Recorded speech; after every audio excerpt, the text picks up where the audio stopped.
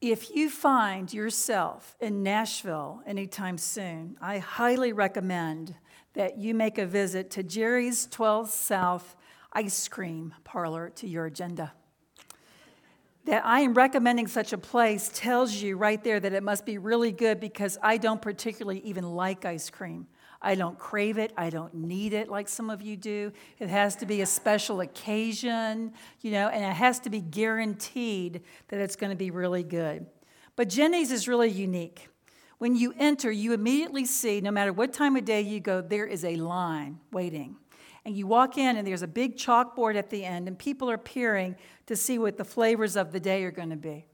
I promise you that you have never imagined the names and flavors and the combinations of what they come up with, which is actually what makes them a draw. Flavors like pistachio and honey, wild berry lavender, Riesling poached pear sorbet, and so it goes. And as the line moves forward, you begin to narrow down your choices. As you get closer to placing your order, the server recognizes the familiar look in your eye that says, "Help, I don't know what to choose." And with a smile and a small spoon, they say, "May I offer you a sample?" But then you have to choose what the sample's going to be. And so you tend to go with something, at least if you're made, chocolate sounds a little safe, so some kind of version of chocolate. And you taste it and you go, man, that really is good. But you realize, the server sees in your eye that you just can't make a commitment yet. And so he says, "Would you like another sample?" And say, "Sure." And you have no idea, and then they just offer you one. So again, you say, "Wow, this is really good too." So now what do? Because out of the corner of your eye, you can see the line. The people are getting restless and anxious because they are waiting for you to finish so they can have their turn to make a choice. But so you finally make a commitment, and sometimes you go crazy and you order something that you didn't even taste because you just trust it's going to be good. And you walk away with brown butter almond brittle, and you do agree that, yes, it's good. But there's something that says to you inside, "But was it the best?" No doubt, as I'm telling that story, you have your own version of Jenny's 12 South that comes to mind as you heard my dilemma of not only choosing, but wanting to choose the best. You and I live each day with a multitude of choices: what to eat, what to wear, what to watch on Netflix, how to spend a free afternoon if you ever have one, what to do on a Saturday night if University of Virginia is not playing basketball. And then there are the most impactful things that for you to choose: where our kids will go to preschool through college, who our friends are, who to marry. And we believe that having a myriad of choices is a good thing. We want choices. We deserve them. We've earned the right to them. While it's been the long common wisdom that there is no such thing as having too many choices, actually, psychologists and economists tell us something different. They say that an overload of options may actually paralyze people or make them unsettled, wondering if they have chosen the best. I knew that without a psychologist telling me that as I stood in line. An excess of choices often leads us to be less, not more satisfied when we actually decide. We have that nagging feeling that we could have done better. So we keep pushing and making more choices and more choices, seeking to find the best. That unsettledness, and it's really an unsettledness, it creeps into every area of our life, even our life of faith. If we are honest, too often we sample Jesus, taking what we want to hear from him, what makes us feel good, and pushing aside those things that don't. So when we hear the words of Jesus that he speaks in these two passages that were read for us this morning, we put up our hands to resist, and we say, "Wait a minute. I'm not sure about this. What do you mean there's a narrow door? What do you mean that not all will enter?" And we hear Jesus saying that there really is only one choice, and then Jesus suddenly appears to us to be intolerant and harsh. And we miss, when we think that way, we miss the incredibly gracious, the grand and the glorious expression of love that he is actually showing to us. So let's look more closely at those passages. It'd be helpful if you open a Bible and if you're looking at Luke chapter 13 to follow along. We're going to look at the first two verses in that passage today, verses 22 and 23. I'll read it for you. He went on his way through towns and villages, teaching and journeying toward Jerusalem. And someone said to him, "Lord, will those who are saved be few?" And up to this point in the gospel, Luke has been telling us that everything, absolutely everything that Jesus is doing is moving him towards Jerusalem and all that is waiting for him there. He knows what's in store. But Jesus is doing exactly what he has been asked by God the Father to do. He's not distracted. He's on course.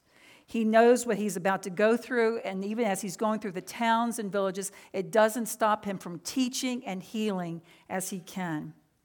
The crowd following him is growing, and they are following him, and they're rejoicing at all the glorious things that are being done by him. Luke tells us that. They were seeing Jesus in action, and the word about him was spreading. Within the crowd that day, there had to have been some who found it hard to explain why they were even there. Why were they following after him? What were they looking for? Some would have been just curious about Jesus, like some of you are here this morning. Maybe they had heard what Jesus was doing, and so they wanted to see for themselves what people were talking about. Some may have discovered that week that they were ill and that they were facing their own mortality. They may not have had an interest in Jesus before, but now suddenly they're thinking that maybe Jesus just might have something to say to them. Some had experienced challenges in their business, in their work, in their marriage, and the uncertainty of it all had made them think that maybe now was a good time to consider spiritual things, because the emptiness of those other situations was becoming even more clear. Today, some of you are here and with your own questions of Jesus. Who is he really? What does he really do that makes any difference at all in my life? Maybe you would be like this person who worked their way to the front of the crowd to be near enough to ask his particular burning question. Lord, will those who are saved be few? This is what I call a lean-in question. It's easy to imagine a silence suddenly falling on the crowd and a bit of pushing forward as people are leaning and they don't want to miss the answer. It may not have been their question, but that's a good one. It's really a curious question to ask, though, in front of a crowd. It's a speculative one, and it's also a completely self-serving one. There's a question underneath the question. Will I be in Jesus? And who will be out? The questioner was obviously not a longtime follower of Jesus because he or she would have known that Jesus rarely answered questions with the answer the questioner is hoping for. One person may have asked the question, but Jesus knew it was the crowd who needed to hear the answer. Something more than what was simply being asked. You see, the teacher Jesus knows best, and his answers are never wrong, they're never misguided, and they're always on point. Just like the question asker, you and I think we can examine Jesus intellectually, and it's true we can, but when Jesus examines us, he cuts through our layers to examine our heart. And he looks beneath the question to what is really going on deep within us.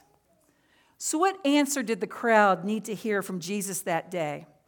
What do we need to hear from him now? Look with me, if you will, verse 24 and 25. Jesus says, "Strive to enter through the narrow door. For many, I tell you, will seek to enter and will not be able. When once the master of the house has risen and shut the door, you begin to stand outside and to knock at the door, saying, 'Lord, open to us.' Then he will answer you, 'I do not know where you come from.'" Strive, narrow door, not able to enter. I do not know where you come from. Words and phrases of Jesus that you and I hope we never hear from him. But there they are. They're right there. He has said it. So what's going on here? Are these harsh judgments of Jesus, or are they really grace-filled invitations from him? Jesus turns the question back, and he answers with a practical and personal response. Jesus is saying the question you have about numbers and what will happen to others, that's not really the issue. What should be the greatest concern for you, each of you listening, is that you make sure, and without delay, that you step through the narrow door. Make sure well before the door closes that you don't allow yourself to be distracted by temporary priorities and other choices so that you ignore the intensely personal and necessary message of the kingdom of God that I have for you. Jesus is saying, and by the way, you really don't have an option here if you want to be with me. This is it. There's a narrow door for you to walk through, and the time is short. There is a singular way. There is no other. So they make every effort, agonize, wrestle, struggle, strive to get through that door. Okay, but wait a minute. What about grace? I had no idea there would be a need for any agonizing or striving. I can only imagine that with those words that some in the crowd said to themselves, I don't like this choice.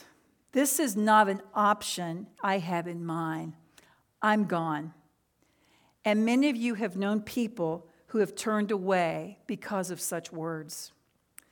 But if those words were new to the crowd, then they really had not been listening and paying attention to Jesus as he was teaching. Because over and over, in so many different ways, Jesus had been saying that there is one way to be reconciled to God, and that is through him. You remember some of those words. I am the way. I am the truth. I am the life. No one comes to the Father except through me. I am the resurrection and the life. Whoever believes in me, though he die, yet shall he live. Yes, it is indeed by the grace of God that we are saved, not by works that any of us should boast. Being saved and getting through the door is all about something that God did. It happens totally outside of who we are. The ground of our salvation is what Jesus has done for us on the cross. But the evidence of our new life, our reconciled relationship with God, is what you and I make of this journey. No one ever enters the kingdom of God without being intentional to do so. Let's look at verses 26 and 27. Then you will begin to say, we ate and drank in your presence, and you taught in our streets. But he will say, I tell you, I do not know where you come from. Depart from me, all you workers of evil. This is getting a little bit tougher to hear, isn't it? I'm really glad the sun is shining out there today. People who assumed that they would be allowed in will find the master saying, I don't know you. What would make us ever think that just brushing up against Jesus and being in his presence is enough? Or how could we think that knowing Jesus through the faith of someone else might be ever sufficient? When Mike and I were serving another church, I was leading a ministry that needed someone to manage the details for me. My assistant, Kimberly, would say, yes, Jackie always needs help managing the details. A volunteer came forward, and I invited her to lunch so we could talk and get to know each other. After we ordered lunch, I began our conversation with just a simple invitation. I said, tell me about your faith. And she answered very quickly and very proudly. She said, well, I'm a fifth-generation member of this church. And as I remember, I didn't respond verbally, but I think my blank expression must have said volumes.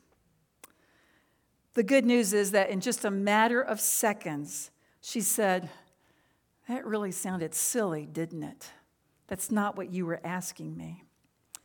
And I kept from responding, yes, it really did kind of sound silly. But then she went on to tell a wonderful story of her own and very personal faith in Jesus Christ, one that was hers completely. Her fifth-generation legacy was very much a part of that story, but as she told her own story of faith, she didn't lead with that. She had had her own encounter, her own relationship with Jesus that she was living out of. You see, if you were talking about your faith in Jesus, you simply start by talking about your faith in Jesus. We don't come through the narrow door through the faith of another. Outward contact with Jesus means nothing. The inward turning towards him is absolutely everything. There is no bargaining with the Lord Jesus on this one. There is no other way. There's no other choice. But if you are alive, even small ways to the things of God, you know well, you live them, you already have lived them today, you will live them the rest of the day. The words from the hymn, prone to wander, Lord, I feel it. Prone to leave the God I love. And if I'm honest, what I'm really prone to do is try to get through that narrow door by the skin of my teeth. Now here's some good news that I know you're waiting to hear the good news. Jesus knows that about us. And he doesn't leave us to strive and find our way through the narrow door on our own.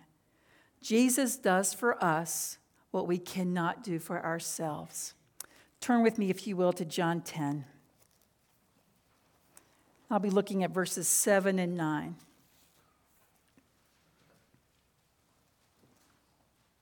Verse 7, so Jesus again said to them, I love that Jesus kept having to explain things.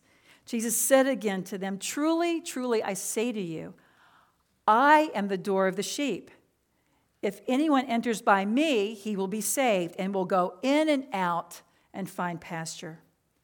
When Jesus is talking about being the door, he's not talking about a structural design, but rather a relational one.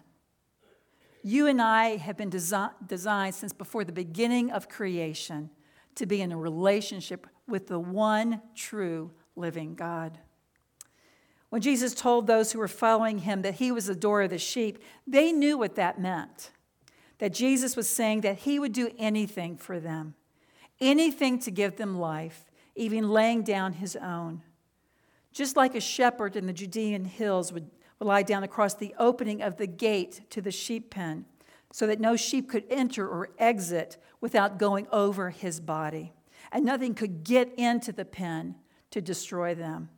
Because you see, with Jesus at the door of our lives, we are not going to be led away by strangers or follow their choices and aimlessly go from here and there. The good shepherd became the door for the wandering sheep. The narrow door is not a tightly built frame for us to squeeze through, but the door is a person.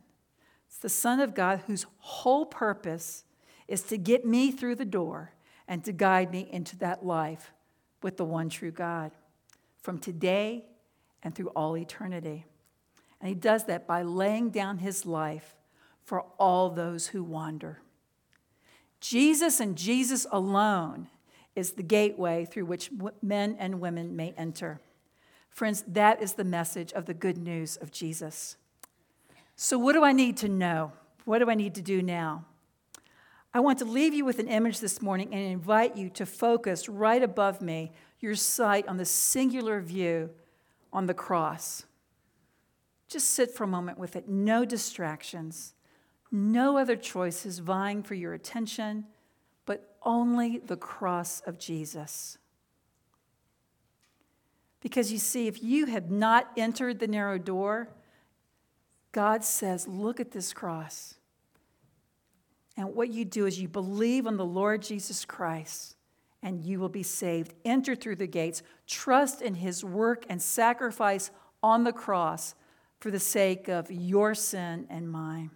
Believe and know that if there had never been another, Christ would have died for you and come and enter into the guarantee that he has given us through the death and resurrection of his Son. For those of you who have already, by his grace, joined with Jesus through the door, simply say, "Thank you again, Jesus. Thank you. Be with me as I continue to strive." And then imagine, if you will, either for the first time or yet again, that Jesus is looking from the cross, looking at you. And his gaze is sweeping, and it's long, and it's deep. May your eyes meet his as he looks at you with all the love needed to bring you through that door. Thanks be to God.